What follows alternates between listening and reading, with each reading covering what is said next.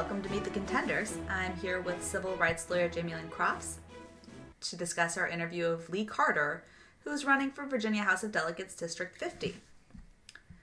First of all, to my mind, there's no point in meeting a candidate who isn't running for a district that is flippable and important to reversing dangerous agendas and promoting progressive ones.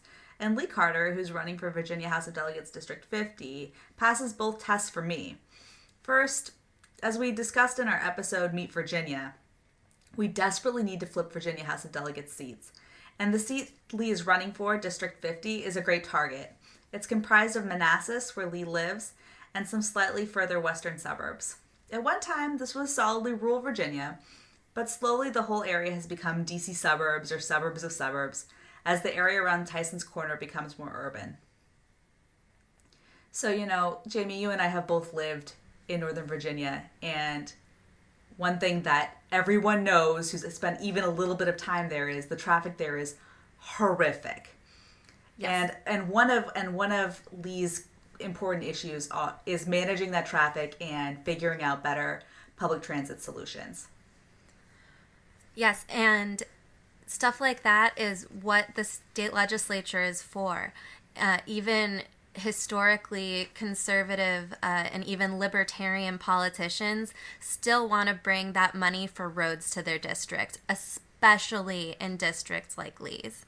I mean, it's almost kind of a truism of politics, like roads and bridges. That's what the government's supposed to do and supposed to do well.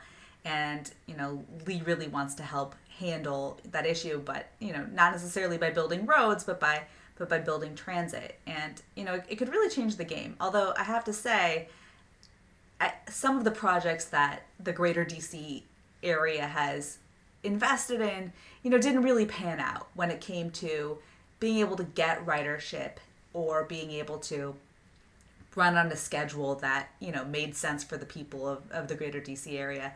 And, another thing that makes it difficult is people aren't necessarily commuting from Manassas to DC. The traffic situation is pretty complicated. It is. And speaking of complicated issues and things that don't pan out, isn't there a newish metro line? How's that working? Yeah, so the Silver Line has come out into sort of deeper Virginia, and it's been rough. As you're aware, as somebody who's lived in D.C., the metro stops, way too early. Mm-hmm. And it doesn't run often enough, and adding a new line, believe it or not, didn't solve any of those problems. Those problems still exist. And so, if you want to be a young person who's relying on metro, you don't plan on staying out late, or even getting caught up at work too late at night because, the metro is going to stop. And even if it doesn't stop, you might find yourself stuck at a metro stop for 20 minutes. It's just not workable. Yeah. And it's interesting because these types of issues really do bleed into the legislatures in Virginia and Maryland because, as we all know, D.C. is not that big and most people don't actually live in the city. That's right. And that's exactly the kind of district that Lee lives in is pushed outside of, well, not pushed outside of, but, in the farther suburbs, actually kind of in your direction, mm-hmm. Kind of bleeding towards West Virginia. So some of the cultural aspects and this tension of becoming part of the city but also staying rural, those are probably issues that you'd be familiar with. They are indeed. So one thing that I think is really great about Lee, and I think would connect with voters here in West Virginia, so I'm hoping it also will in Virginia, is that he's a military veteran. He's a Marine. Yeah. And he also now works in IT, works the kind of job that helps him be familiar with, labor issues. So he's kind of experienced both sides of those coins. And one thing I really like about veterans in general is they've shown that commitment to public service.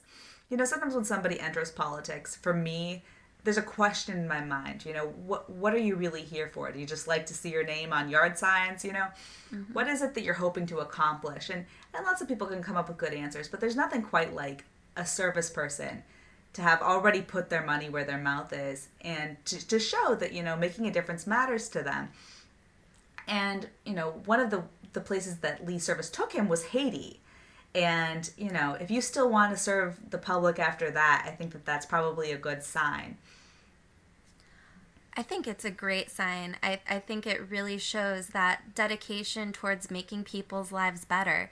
I think that Lee shows that he really cares about people and he's in this for the right reasons. Um, Serving in a place like Haiti, it may not be a combat zone, but it's definitely not easy, to put it mildly.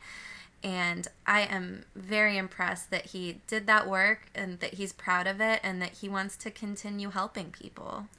You know, this might seem a little bit dark, but when I think about serving in Haiti and disaster relief, I think, with climate change, that might actually be a really important set of skills for our lawmakers to have had, to have dealt with natural disasters, because I think that the coastal area of Virginia is going to face serious problems in the near future due to man-made climate change. That's true. And I saw that our the seed vault that's going to save the world almost got flooded. So fingers crossed. Yeah. Some of our backup plans maybe our first plans pretty soon. So that situation's a little bit alarming. And one of the things that Lee is promoting is, of course, Medicaid expansion under the ACA if available to Virginia, but also Virginia's single payer, a form of Virginia's single payer. And I think that's interesting. Something that conservatives will say is that states are laboratories. And there's really no opportunity like this to show that states can find a solution to healthcare that the federal government seems to be asleep at the wheel for. Yeah, and not only has the federal government been struggling or recently trying to actively make things worse. Yeah, struggling suggests that someone's trying to get somewhere. I don't think there's some other word for it. I don't know if we can quite get our fingers on it. But I do think it's becoming more and more important for state legislatures to really take up healthcare in a number of ways. Another thing that's on the chopping block in this current budget and under the AHCA is CHIP, which is health insurance for children. That's right. And that's something that I think a number of state legislatures have started to look at and something that we really need to think more about going forward. But Jamie, one reason that we look to the federal government to solve these healthcare problems is that, they have a bigger tax base. What do you think that's going to look like for states when they do try to push, a single payer program? I saw some rumblings that California was looking at it. Yeah, and unfortunately, what I saw in California, it didn't look that great. Although some of the estimates that they made were on the high side, it would definitely be really difficult for a state on its own to implement single payer unless citizens of that state were willing to pay higher taxes in order to get that health insurance that they want. When I lived in France, I was more than happy to pay high taxes for my incredible health insurance, but that's not something that most Americans have experienced or would necessarily be ready to pay for. And the problem to my mind about states implementing single payer is people are still paying an incredibly high tax burden to the federal government for federal government's priorities, which apparently are no longer healthcare. So, or at least not under the current House of Representatives. Let's get those seats flipped. So that's a hard sell. And in general, I wonder if progressive values are a hard sell in historically red districts. I think in some ways they can be, but I don't think they have to be. Obviously, there are always going to be certain issues that are controversial. I don't see abortion becoming less controversial anytime soon. But there are a lot of progressive and liberal issues that I think most resonate with most people, especially, things like right to work, which is something that's being dealt with in the states. Whether states should have prevailing wage laws to make sure that people are paid adequately for what they do, and these are all kind of quote unquote liberal or quote unquote progressive issues, but I think at the same time they really resonate with real people. Yeah, so I think it really comes down to your sales pitch and your ability to convince people that these aren't partisan issues, but they're in the best interest of Virginia. And so I think that for Lee and for everyone else we're talking to, that's really my question for them is, what's your message? We may agree on values, but how do we sell this to people? Many of whom are reliably Democrat, but some of whom may be swing voters or even historically Republican voters who may kind of recoil at certain language about political issues because the media that they consume right now frames it in a way that makes it seem not desirable to them.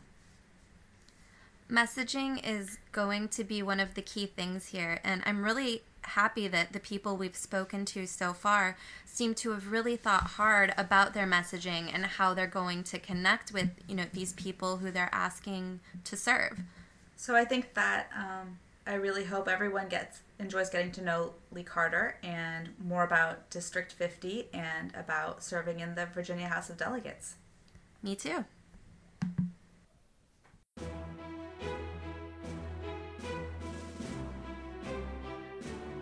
Welcome to Meet the Contenders, a podcast to introduce donors, activists, and volunteers to Democratic candidates running for offices all over the country who will need our support to win. Today, we'll be meeting Lee Carter, Democratic candidate for Virginia's 50th District for the House of Delegates. Hi, it's nice to be here. Hi, Lee. So I'd like to start off just by some of the basics. Can you tell us a little bit about your district and your constituents?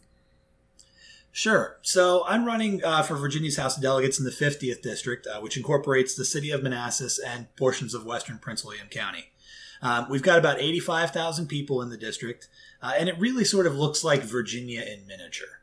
So we've got a nice mix of, blue-collar workers who do construction work throughout the D.C. metro area, as well as, some old money and some young professionals who are just getting their first start at the white picket fence life. That sounds like a very interesting and diverse district. What inspired you to get involved in politics? I've always been interested in politics, but I treated it sort of like a spectator sport for a while, until July of 2015, when I got hurt at work. And I had to deal with the Virginia Workers' Compensation Commission, and the experience that I had there dealing with the systems that are designed to protect Virginians when they're vulnerable really left me with a sense that no family should have to go through what I went through, and it's within my power to fix it. Well, that's an inspiring story. Someone who's been involved in things before always knows what some of the pitfalls are that you can fall into.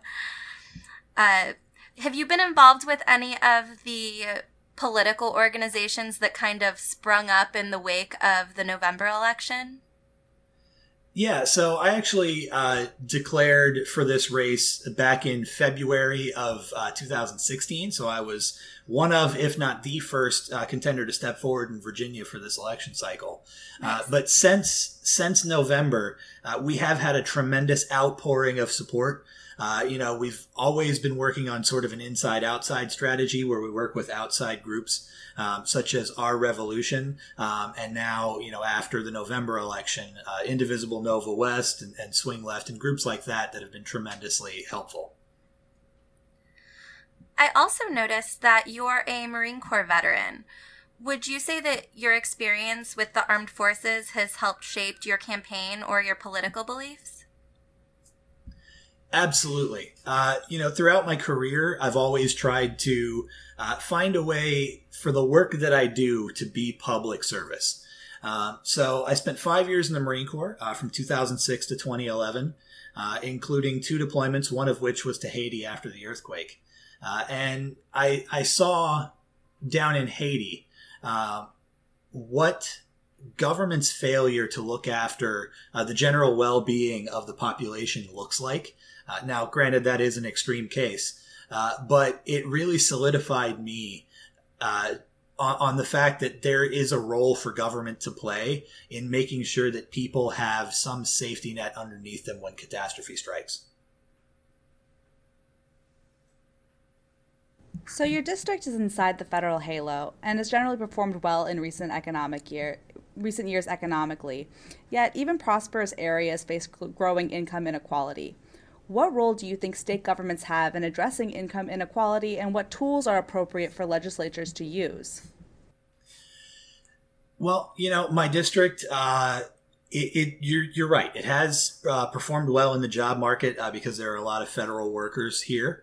And the federal government has grown in recent years, but there are also tens of thousands of people within my district who have been left behind in that economic growth. Blue collar workers, people who work in the service industry who live here because it's much more affordable than living closer to the Beltway. So, state governments really have a tremendous role to play in making sure that nobody who works full time lives in poverty. Our current minimum wage here in Virginia is a starvation wage of $7.25 an hour. And one of the ways that we can help close that income inequality gap is by raising the minimum wage here in Virginia to a living wage of $15 an hour indexed for inflation. There are other things that we can do on top of that, but that is definitely a good starting spot. Have you talked to small business owners in your district about a $15 minimum wage, and have you already heard any pushback? There is some reticence to that, but one thing that really helps is when people realize that the best thing for a small business is having customers with money in their pockets. If people are working 60, 70, 80 hours a week just to pay the bills, not only are they unable to go shopping because they don't have the time, they also don't have the money. So, if you're able to get more money into the hands of those small businesses' customers, then it's going to be much more beneficial to those small businesses in the long run. Besides increasing the minimum wage, are there any other worker protection issues that you think Virginia hasn't resolved yet? Absolutely. As I said earlier, this campaign was really inspired by a workplace injury. So one of the things that we need to do is make sure that those hundreds of thousands of Virginians who currently do work full time but are one injury or illness away from disaster get the protection that they need. So we can expand Virginia's workers' compensation system to cover people in a wider variety of workplace injury scenarios to make sure that if they do get hurt at work and they're unable to continue working, that they don't also end up thousands of dollars in debt. Something else that holds back Virginia workers is lack of access to paid maternity leave or affordable childcare. Affordable childcare is absolutely a huge problem for families in Northern Virginia, where childcare is at some of the most expensive rates in the country. Do you have any legislative agenda for that? Absolutely. These are all areas where it's sort of common sense if you actually sit down and think about it. That, people who work 60, 70, 80 hours a week, their lives don't stop just because they have to work to pay the rent. So, folks who have kids and are working 2 and 3 full-time jobs, they have to spend an inordinate amount of their income on childcare expenses just to be able to go back to work. So that is absolutely vital to making sure that Virginia's workers are able to work and not live in poverty. So what do solutions look like coming from the state government when it comes to affordable childcare? I think the obvious starting spot would be universal pre-K here in Virginia. Now, there are some municipalities that don't even have universal kindergarten.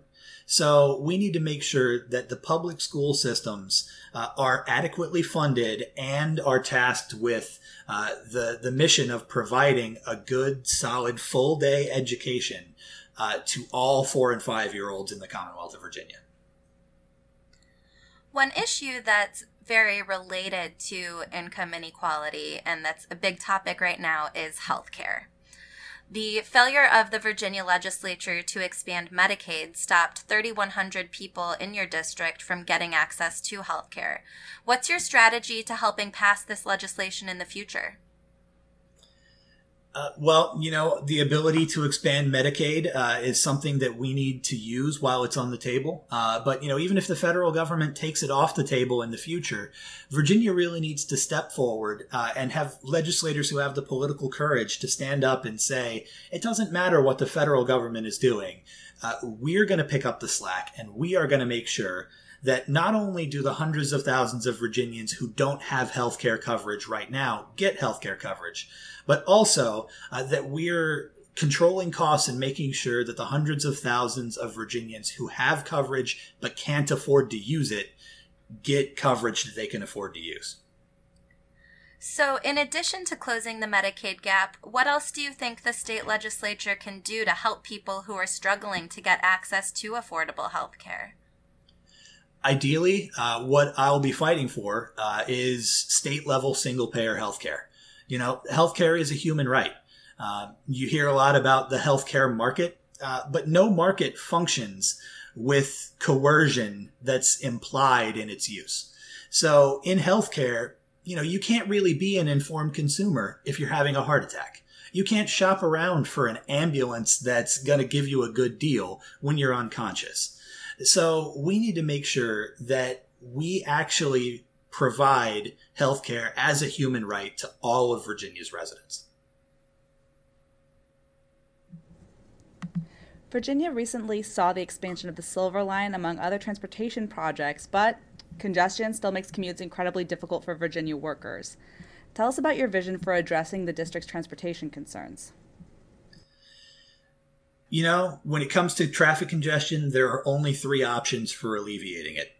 You can make more road, you can get cars off the road, or you can get people into more dense transportation options. So we've seen a lot of examples of what happens if you just continually build more and more road. You end up with Los Angeles, or you end up with San Francisco, or you end up with Dallas, Texas. I would argue that you would end up with Northern Virginia. Well, yeah. But, you end up with these scenarios where you have 6, 7, 8 lanes of traffic at a standstill. And you really need to think past the build more road solution because it's temporary. It's putting a Band-Aid on a gaping wound.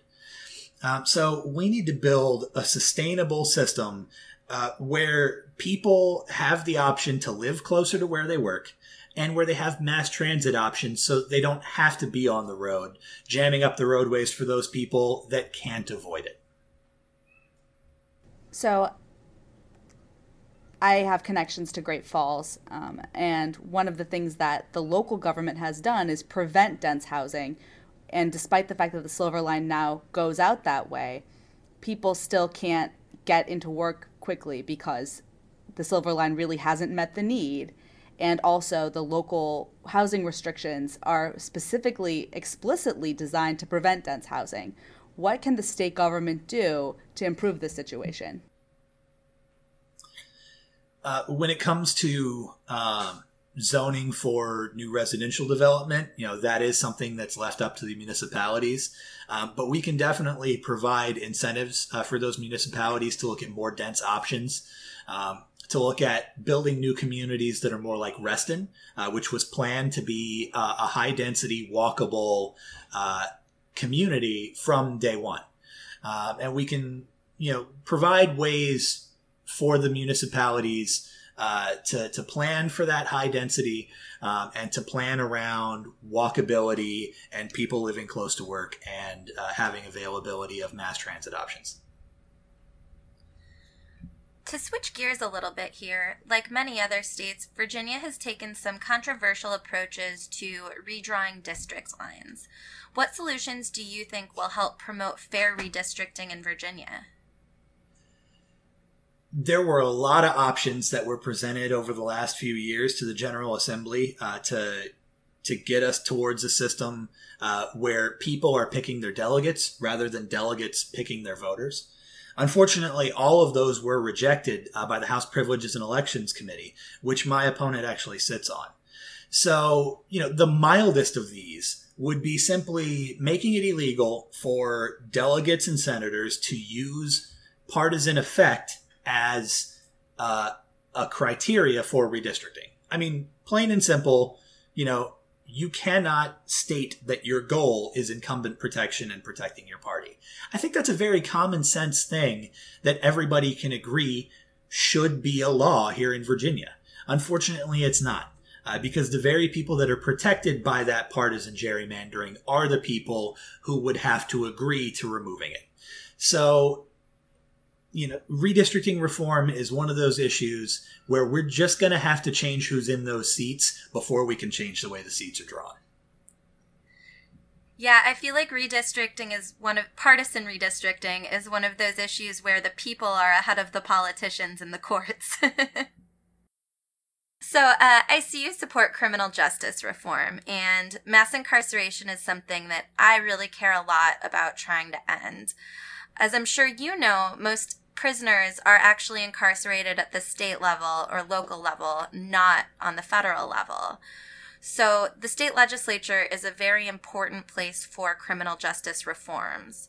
What do you think are the most important reforms that the Virginia legislature could make? Virginia's criminal justice system is one where just being poor is heavily criminalized. So there are plenty of examples where an unpaid DMV fine or an unpaid court fine results in the revocation of somebody's license. And then you really can't get to work to pay the fines that got your license revoked in the first place. So you have to resort to more under the table means, more, moral and legal gray areas just to make ends meet. And that puts you in jeopardy of getting into the criminal justice system that we think of, the actual handcuffs and incarceration system. There are many, many ways in which people get put into the criminal justice system here in Virginia that are just totally egregious. The most egregious that I can think of is those court fines. But there's also the fact that Virginia has one of the lowest felony theft thresholds in the nation. It's currently $200. So if you snatch somebody's iPhone, you get a felony that follows you around for the rest of your life. So we need to make sure that our criminal justice system here in Virginia is not one that's aimed at keeping prison beds full and keeping profits up for our one private for-profit prison and for the contractors who service our public prisons, but make sure that it's one that actually serves public safety. It sounds like Virginia is experiencing a lot of the same problems as West Virginia and a lot of other states around the country, particularly with regard to the fact that we still criminalize being poor at a certain level. Last year, the governor restored the voting rights of over 13,000 formerly incarcerated people. Do you support that decision? Absolutely. Once somebody's served their time, there's no reason to keep them disenfranchised from the political process. Virginia has some of the country's best public schools and also some of the worst. You have Thomas Jefferson in Northern Virginia. That's by many rankings the best public high school in the country. And in other districts, the school quality is disappointing. And also many schools are still effectively racially segregated. What solutions would you propose to achieve more equity in access to high quality public education in the K-12 system? This is one of those areas where people have to understand that a member of the House of Delegates, even though they represent 85,000 people, their votes have an impact on 8.5 million people. So what we see in Virginia with the K-12 education system is one in which the property tax base dictates the quality of the schools, and then the quality of the schools dictate the property tax base. So you end up either in a positive reinforcement loop in a high-income area with good schools, or a negative reinforcement loop in a low-income area with poor schools. And, that's something that happens in cities and also in rural areas, for example, in Southwest Virginia. So we really need to think outside of the box and make sure that we're, first of all, not using funding as a weapon to punish poor performing schools, but also to break free from this model that has the property tax base as the primary source of funding for schools. We need to look at a model where the needs of the school are the primary determinant of that school's funding. That's the only way that we're going to be able to create a more equitable K through 12 education system that works for all Virginia families. Can you point to any example of a state that successfully implemented a system like that where property taxes don't directly contribute to the local neighborhood schools? Well, the states are the laboratories of democracy. So this would be an area where I believe we would be blazing new ground. And I absolutely understand what makes that approach appealing, but I also think that part of the reason that it maybe hasn't been implemented anywhere that I'm aware of, but certainly hasn't taken off, is that there's a lot of pushback from parents. What would you tell parents to help them get over their initial aversion to seeing that money go back to the state and be redistributed according to need? This sort of system would not be one that tells the municipality that they can't provide additional funding. So those high income areas would still be able to provide some additional above a certain baseline. But this is just making sure that every school in Virginia is one that does have that minimum baseline of resources to provide an acceptable education to all families in Virginia. We had the chance to talk to Sheila Bynum-Coleman, who's also running for the House of Delegates, about the role of law enforcement in schools. Would you support legislation to address the school-to-prison pipeline? And if so, what solutions would you like to see be implemented? Yeah, absolutely. One of the biggest things that we've seen recently is news stories about high school students who have a disciplinary problem in class, and they end up in the custody of the school resource officer, who then introduces them into the criminal justice system. So we need to make sure that the school resource officers are there as a community outreach tool, who start a good relationship between the students and law enforcement, and not as a punishment tool. We need to make sure that school administrators and teachers have the resources available to deal with disciplinary problems at their own level without getting law enforcement involved whenever possible. Another issue facing students in schools is a lack of equity when it comes to protecting the rights of LGBT students. What would you like to see the state do to make sure that LGBT students are also getting an appropriate education? We need to make sure that school districts throughout the Commonwealth are adopting adequate non-discrimination policies. This is actually a fight that we've had in my district. Last year, the Prince William County School Board took up a measure to update their non-discrimination policy to include sexual orientation and gender identity. Unfortunately, that was tabled, and that discussion will be picked up again, I believe, next month. But it really just went to show that in a lot of cases, the public sector is behind the private sector when it comes to non-discrimination. The largest employers in Virginia already have non-discrimination policies that include sexual orientation and gender identity. The most absurd example of this is the fact that we're behind Comcast on adopting non-discrimination policies that cover everyone regardless of who they love. So we need to make sure that not only are students protected from discrimination, but also that our teachers can no longer be fired based on their sexual orientation or gender identity. Because, we're only going to lose out on the incredible talents that LGBT families can bring to our Commonwealth if we don't provide a school system that educates and employs people regardless of their sexual orientation and gender identity. So, economic inequality is something we've talked a bit about already, and one thing that contributes heavily to income inequality for many women and families is that they don't have access to reproductive health care. In state legislatures in particular, there have been increasing restrictions on birth control access and even criminalization of abortion. Where do you stand on these issues? Virginia has been one of the more egregious in that regard. The district that neighbors me to the north, the 13th district, is the home of Bob Marshall, who has been the biggest driver of anti-choice legislation here in Virginia. So we need to make sure that we recognize, reproductive health care is a decision that should be made between a family and their doctor, and that the government should have no part in that beyond making sure that it's safe and available.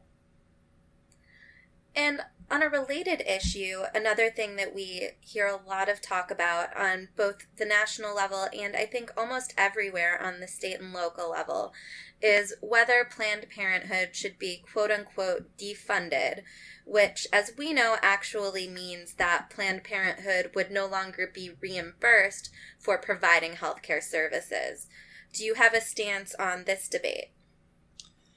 Planned Parenthood is one of the largest providers of preventive health services and cancer screenings throughout the nation.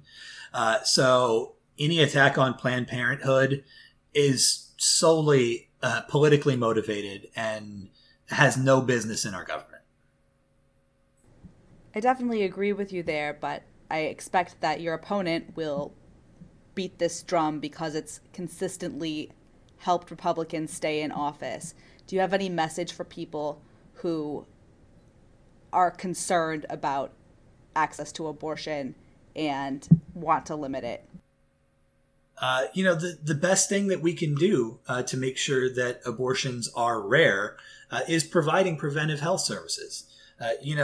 We've seen countless examples of governments making contraceptives cheaper and more available to low-income families and having a corresponding reduction in unwanted pregnancies and teen pregnancies. And those two things are the biggest driver of abortion rates. So for people who are against abortion totally, they need to think about whether they want to reduce the number of abortions or whether they want to just punish people for having them. Because if they want to reduce the number of them, they should really invest in preventive healthcare services and contraceptive coverage. In the last election, the incumbent Republican candidate scored almost 20% more votes than the Democrat. These are some pretty tough odds. What resources and strategies are you planning to use to win? 2017 is a completely different year from any we've ever seen. We've got people who are fired up. They're motivated. They've seen the failure of the top-down political strategy that unfortunately the Democratic Party has employed for a very long time. And they're ready to start from the grassroots and get involved in local campaigns and make sure that the down-ballot races are no longer an afterthought. So with that energy and that enthusiasm, we're going to go out there and we're going to knock on tens of thousands of doors, and we're going to get our message out to people that there is a viable alternative vision for what Virginia should look like. It's not just a battle of keeping things the same versus getting worse. We can actually put forward positive policy change ideas that will make a real impact in people's lives, so that even those people who are disillusioned with the way things have been going have something to look forward to and have a reason to come out and vote. And when you're out there in the field speaking to people, you're going to have to speak to constituents who likely supported the incumbent in previous races. What is your message to them? My message to them is to take stock of the way things have gone in the last 10 years since he's been in office. If they feel that the work that he's done has made their lives better, then by all means, they're welcome to continue supporting him. But if their life has not gotten appreciably better or has gotten worse, then I would invite them to get past their hang-ups based on, the letter after our names, and actually think about how the policies that we're espousing would impact their lives. And if the policies that I'm putting forward would make their lives better, then I welcome their support regardless of who they've supported in the past. Before we get to our closing here, is there anything else that you'd like to tell our listeners about yourself or your campaign? Yeah, the biggest thing to remember about me is that I'm a Marine. And the thing that Marines love more than anything else is a good fight for a good reason. We've picked a really big fight, perhaps the biggest fight that there is to have in Virginia, in taking on the Republican majority whip. But it's a fight that we've been fighting for over a year now, that we're going to continue to fight until November. And then, once November 7th has passed and we've hopefully moved on to Richmond, then I'm going to continue fighting for working families here in Virginia, regardless of what district they live in, and, regardless of what party they're in, just to make sure that people can live a life that is not one where they're trapped in poverty, that's not one where they're trapped in the criminal justice system, where they have the freedom to dictate the way they want to live their own life without being pinned down by the way things have been run before. Well, thank you so much for taking the time to speak with us today. And I'd like to close by asking you where our listeners should go to learn more about you and your campaign. Well, you can go to my website, which is at www.carterforvirginia.com, or you can check me out on Facebook. That's facebook.com/LeeCarterVA, or on Twitter @Carter4VA. That's FOR. Perfect. Thank you. We really appreciate you taking the time to speak to us today. And thank you so much for having me. I really do appreciate it. It's been wonderful.